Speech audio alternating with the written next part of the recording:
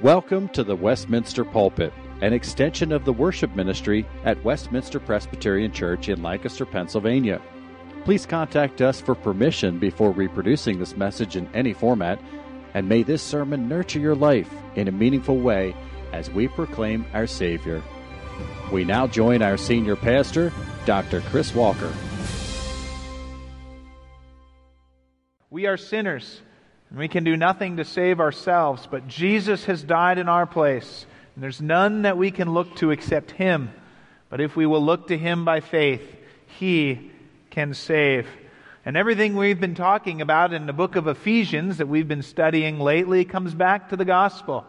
It's given us instructions for our marriages and our families, and today we'll look at Paul's words about work and our motivation and relationships about work, but none of this is moralism. None of this is just a pattern of how we ought to live just because it's right.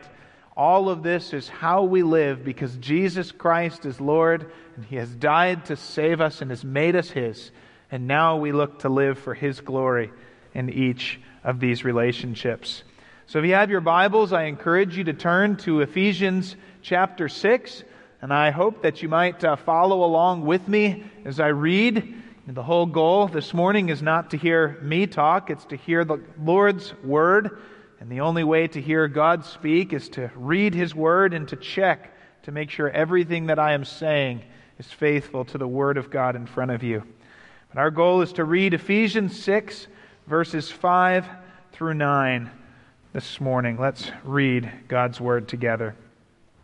Bondservants, obey your earthly masters with fear and trembling, with a sincere heart as you would Christ, not by way of eye service as people pleasers, but as bondservants of Christ, doing the will of God from the heart, rendering service with a good will as to the Lord, and not to man, knowing that whatever good anyone does, this he will receive back from the Lord, whether he is a bondservant or is free. And masters, do the same to them, and stop your threatening, knowing that He who is both their master and yours in heaven is in heaven, and that there is no partiality with Him. This is God's Word. Let's pray. God, how we thank You that in Your Word You have told us about Jesus Christ, who has died for us and offers us eternal life if we put our faith in Him. But then You speak to us in Your Word, and You tell us how all of our relationships and every day are changed by the gospel. So I pray this morning as we think about work that You would convict us of sin and draw us to Yourself and make us more like You for Christ's sake. In His name we pray. Amen. I think at the heart of our passage this morning is a question. And the question is, what is the relationship between Sunday and Monday? A couple of years ago, I ran across a guy who was wearing a t-shirt, and across the front of his t-shirt were 7 stick figures. The first stick figure was drooped over on the ground with X's for eyes, as if he was dead. The second was sitting up, but still on the ground, looking rather miserable. The third was standing. The fourth was smiling. And the fifth was dancing, with the 6th stick figure in an all-out party. But then, of course, the 7th stick figure was wearing a grimace on its face, tired and worn out.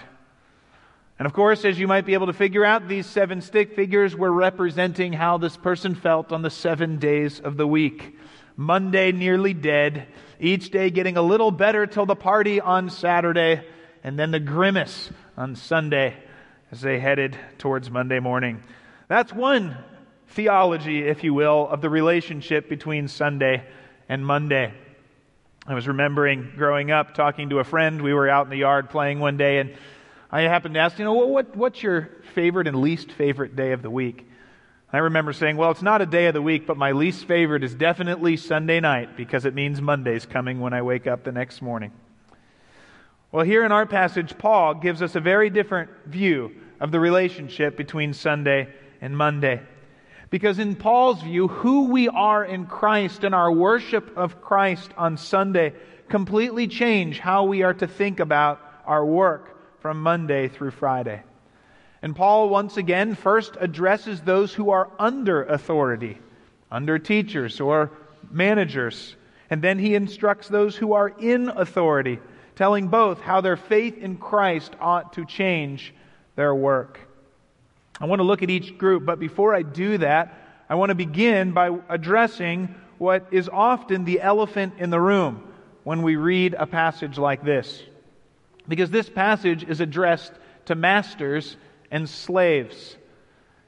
And some have looked at this passage and say, well, why does Paul not condemn slavery in this passage? In fact, when addressing masters and how they're supposed to treat their slaves, he never mentions anything about freeing them.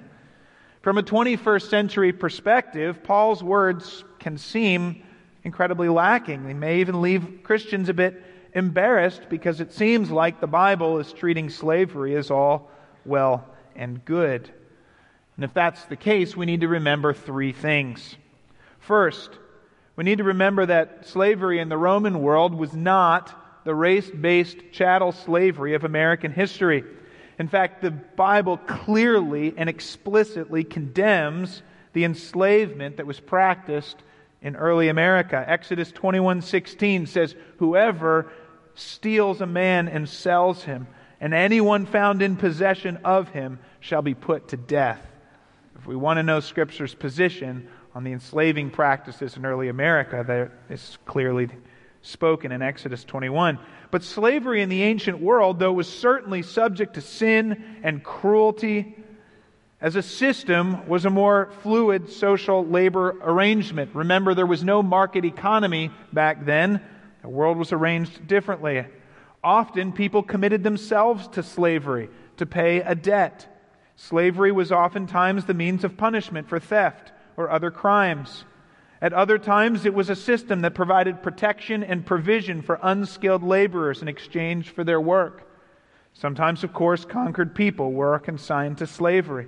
But you could also work your way out of slavery. In fact, in one 30-year period in the first century, shortly before the New Testament was written, we have record to indicate that in that 30-year period, 500,000 slaves bought their way out of slavery.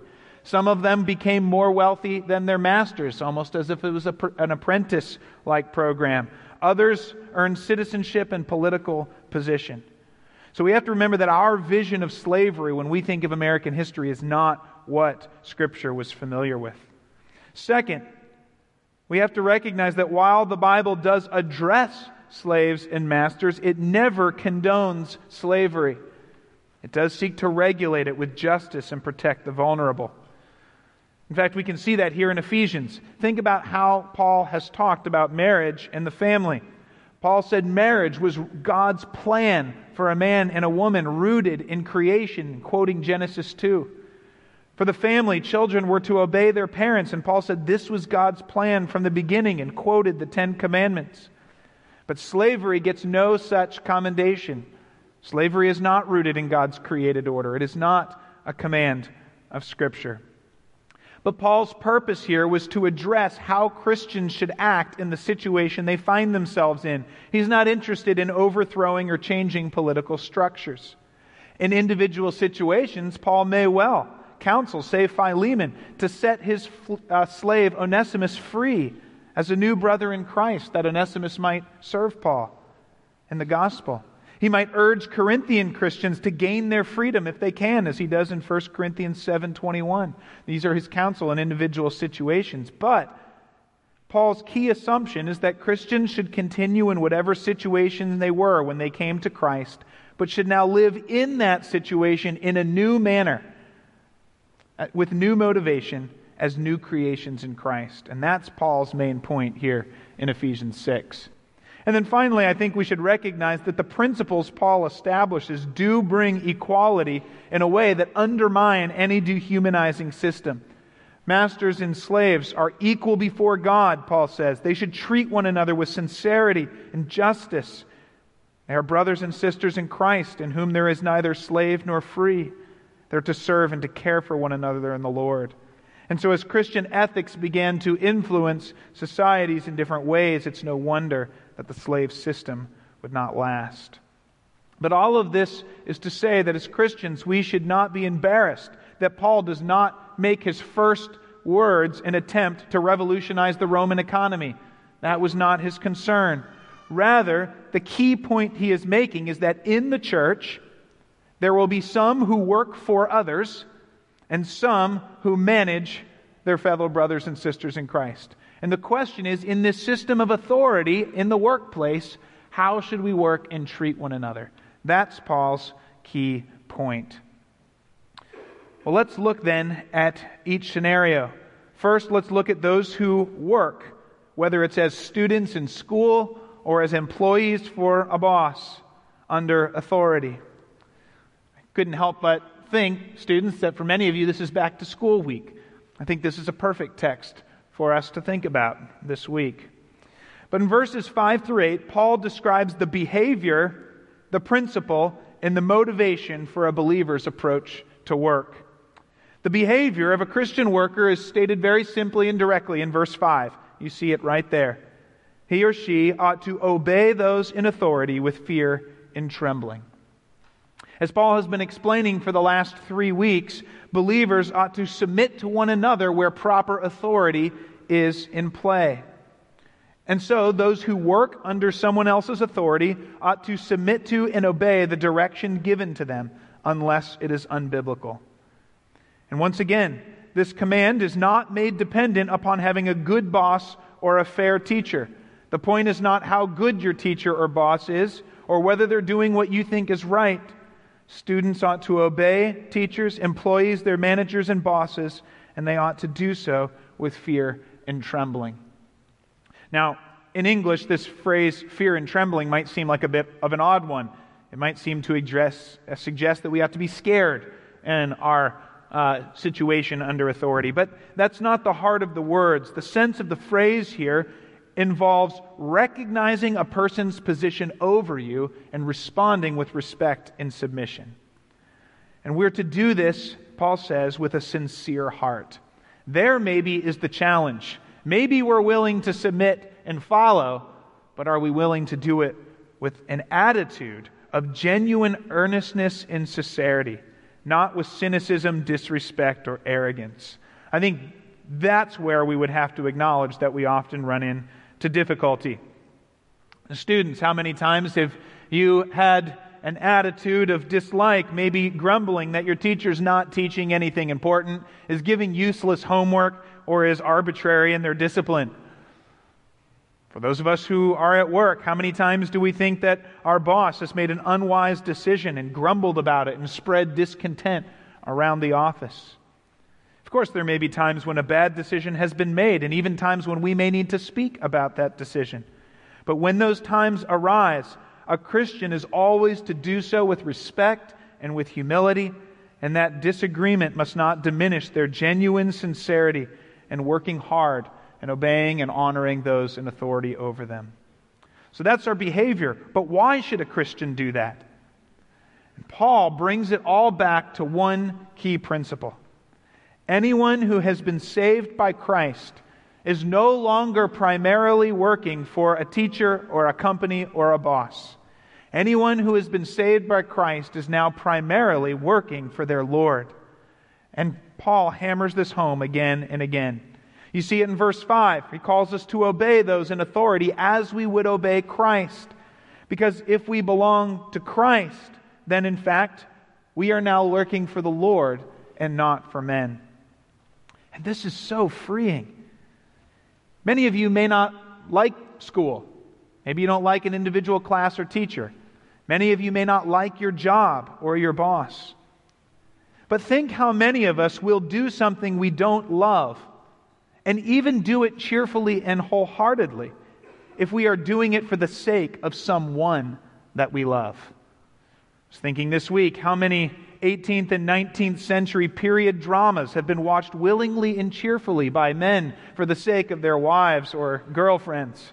Think of how often a parent will go someplace that they utterly dislike, but they will do it gladly because of the smile it puts on their daughter's face. Yesterday, my family and I spent the day in Baltimore at the Maryland Science Center, and reminded me, I typically on my days off am a bit of a homebody. I rest best at home. And so I have a personal preference that I would not go anywhere that is more than 18 minutes from home on my days off. Of course, Kate and the kids have been around the house all week, and my days off are the best days for us to go much further than 18 minutes from home. But I think I can say that I don't just do it begrudgingly, but have genuinely come to love these trips for their sake and the sake of the family. And this is, I think, the principle at stake here. As we go back to school this week or arrive back in the office tomorrow morning, the question for us really has nothing to do with how much we like school or our job. The question is, how much do we love Jesus? And if we love our Savior, then we will gladly and wholeheartedly do our work for Him and for His sake. Because we are to work with joyful sincerity and diligence for Him. Then Paul goes on and says we should work not as people pleasers or when we're being watched, but as servants of Christ. In other words, because we are united to Jesus, we are no longer primarily concerned with pleasing ourselves or pleasing our teacher or keeping our boss happy. Our desire is to serve Christ and to please Him. You know, there's an old accountability test when it comes to driving. It goes like this. If you slowed down when you passed the police car, you are probably driving too fast. And the same thing can be said at school or work. If you start working better or more quickly when the teacher or the boss comes by, you probably were not working wholeheartedly in the first place. But Christ is always with us. We are not to be working for eye service to please those around us. We're to be working for Him, and He is always with us. We're to do all of our work for Him and not to please men.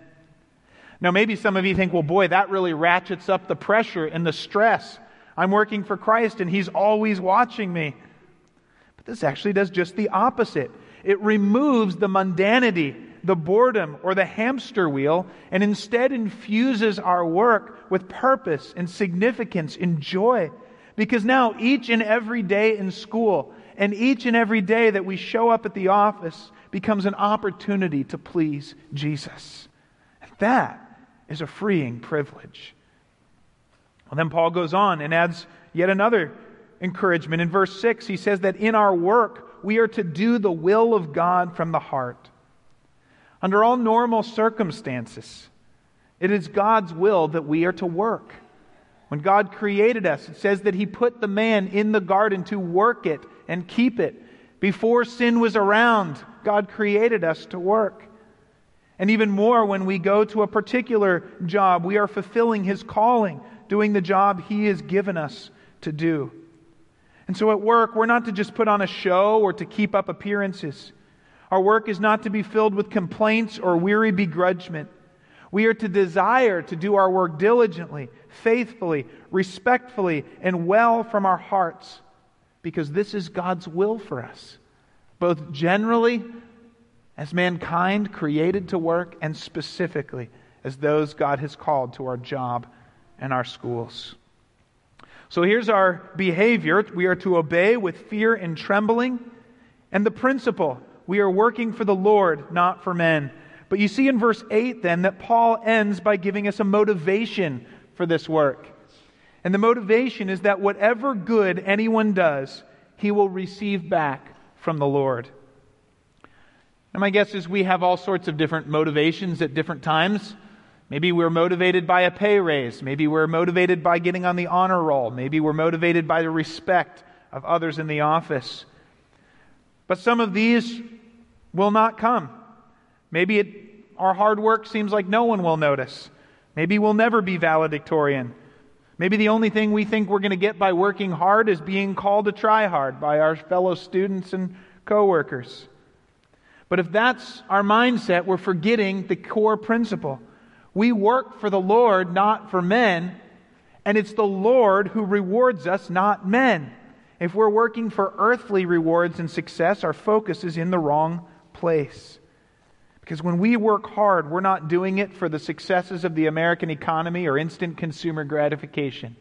We're doing it for eternal blessing from the Lord, who will reward anyone who works well and hard for Him, whether in the 4th grade classroom or the machine shop or the accountant's office. These short and simple verses, they transform everything for us, don't they? They are radically Christ-focused and Christ-driven. And the repeated principle is we work for Him and not for men. Well, what about believers who are in authority over others?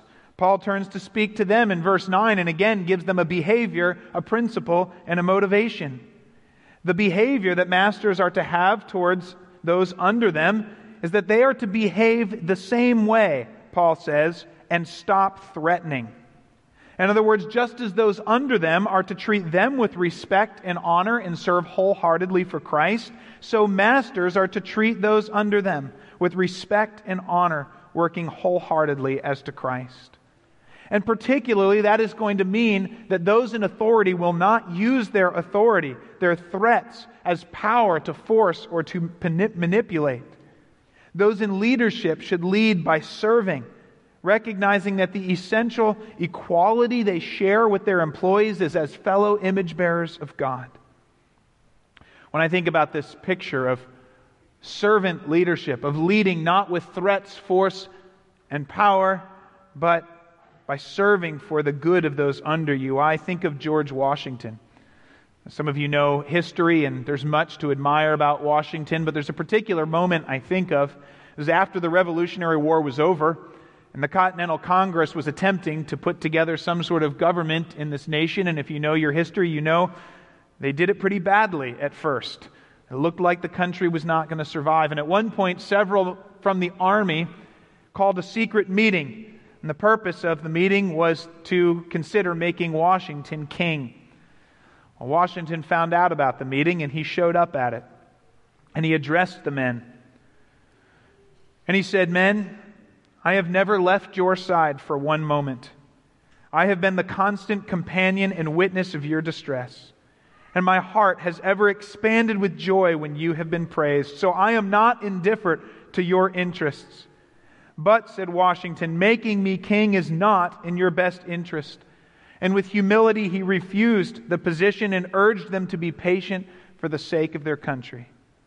He won the army over not by threats or force, but by service, love, and care. And that is the task of those in leadership: to encourage, to equip, to enable, maybe to hold accountable or even discipline when necessary. But they should never abuse their authority or use threats to get more done or keep people in line. And the principle behind this behavior that Paul gives is this. He says, "Masters, remember, you have a master in heaven as well. God is your master as well as your servant's master." In other words, you too are to do all that you do for Christ. You too should serve not for earthly goals or to please men, but to please your heavenly Father. You too should lead according to the will of God with the same sincerity of heart that we discussed above. And the motivation. What of their motivation?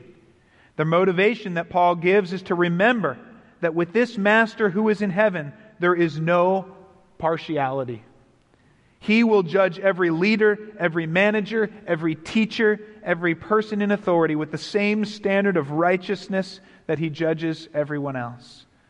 And if our Master in heaven treats everyone without partiality, but with justice and fairness and graciousness, then every master or those in authority ought to imitate Him and treat those under them with justice, fairness, and graciousness. So their behavior is to behave in the same way, serving Christ without threatening. The principle is because they have a master in heaven who watches over them. And the motivation is we have a judge who will judge without partiality. So this is God's call, that our work would be entirely shaped by Christ in us, our hope for glory, whether we are in authority or under authority. But as we end, let me back up again and look at the big picture. This passage, once again, is a challenge that if we belong to Christ, it ought to be evident in our lives. We say that anyone can become a Christian by repenting of our sin and putting our trust fully in Jesus, who died for us in our place. And that is true. But it's not a formula. It's not a formula we follow. It is a real decision to turn away from living for ourselves and giving ourselves up to Jesus, who has all authority on heaven and on earth, and so can redeem us and save us and bring us to be with Him forever if we will repent and give ourselves to Him. And that salvation in Christ, that work of God's Spirit in us, can change our marriages, it can change our families, it can change our priorities, it changes our character, and it changes our work. It changes our work by making it not just about income or grades, but about part of our service for Christ and the way that we image Him in what we do. There's a famous, possibly apocryphal story about 3 stonemasons who were just starting work on a cathedral in Britain. And a visitor, it was said, walked by them and stopped to engage them in conversation. And he said to the first one, "Well, what are you doing?" And the first one said, "Well, I'm cutting stone." Well, that was a true answer. That's what he was doing. It didn't give much of a big picture, but that was true. And the second worker chimed in and said, "Well, I'm earning a living for my family." Also true. And there was a pause, and the visitor looked at the third and said, Well, what are you doing here?" He said, "Well, I'm building a cathedral for God and His glory and His people." And if we're Christ's, that third answer should be uppermost in our minds whenever we think of our work. What are we doing? We are serving the Lord. Now, maybe one of you might say, "Well, he was building a cathedral. A cathedral actually is for God's worship and glory and God's people. But what about me? I'm just checking spreadsheets or selling fertilizer." But each thing we do is holy if it is done for the Lord, if it is something He has called us to do and we are doing it for Him.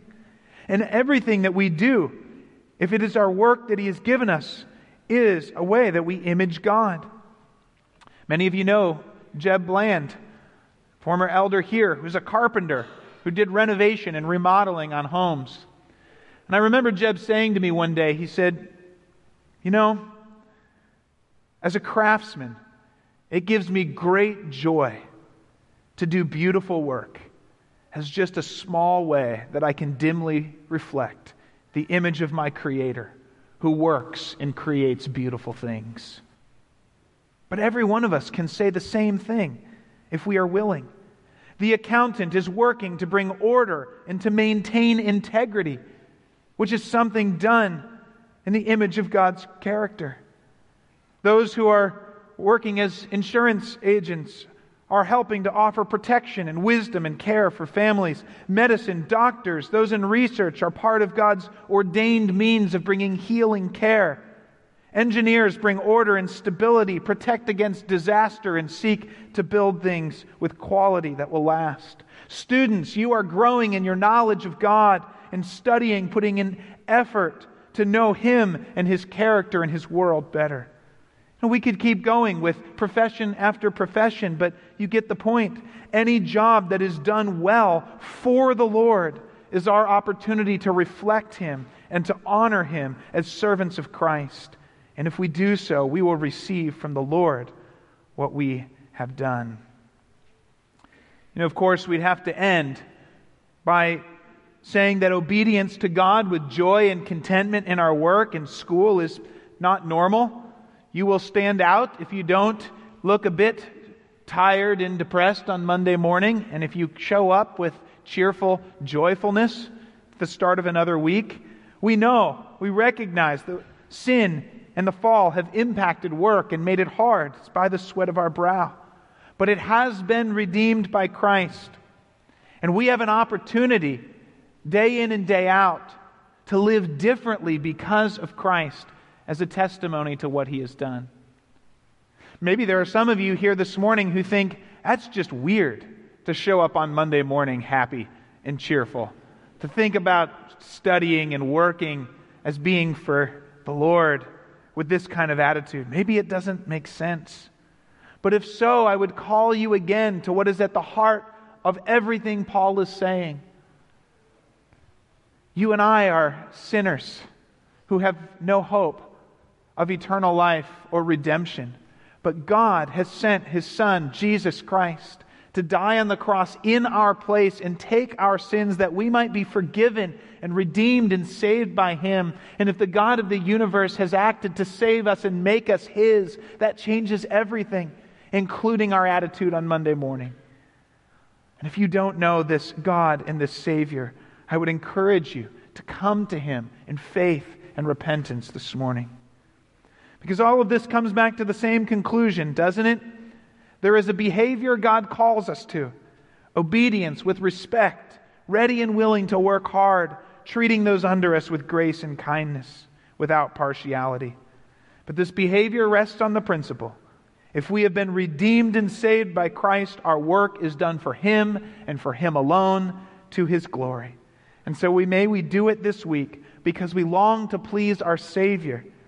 And may those around us see the image of Christ in us and ask the reason for the hope that we have, that He, our Savior, might be honored and glorified. Let's pray. Oh, Father, how we thank You for Jesus Christ, Your Son whom You sent to die in our place and rise again from the dead, to be a living Savior who offers hope and eternal life, for all who come in repentance and faith and give ourselves to You. Thank You that this redeems us and redeems every part of our life, including our work and our study.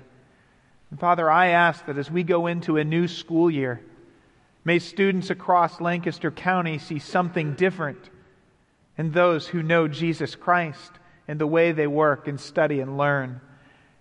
And may co-workers around Lancaster County see an image of the gospel as Christ's people work diligently and joyfully for Him and for Him alone. We ask that Your Spirit would work in us to bring this about for the glory of Your name. We pray it in Christ's name. Amen. The Westminster Pulpit is courtesy of Westminster Presbyterian Church in Lancaster, Pennsylvania. You are welcome to worship with us on Sunday mornings at 8 or 11 a.m. To learn more or have questions about the gift of salvation through Christ Jesus our Savior, contact us at westpca.com. Thank you, and may Christ be glorified through this ministry, the Westminster Pulpit.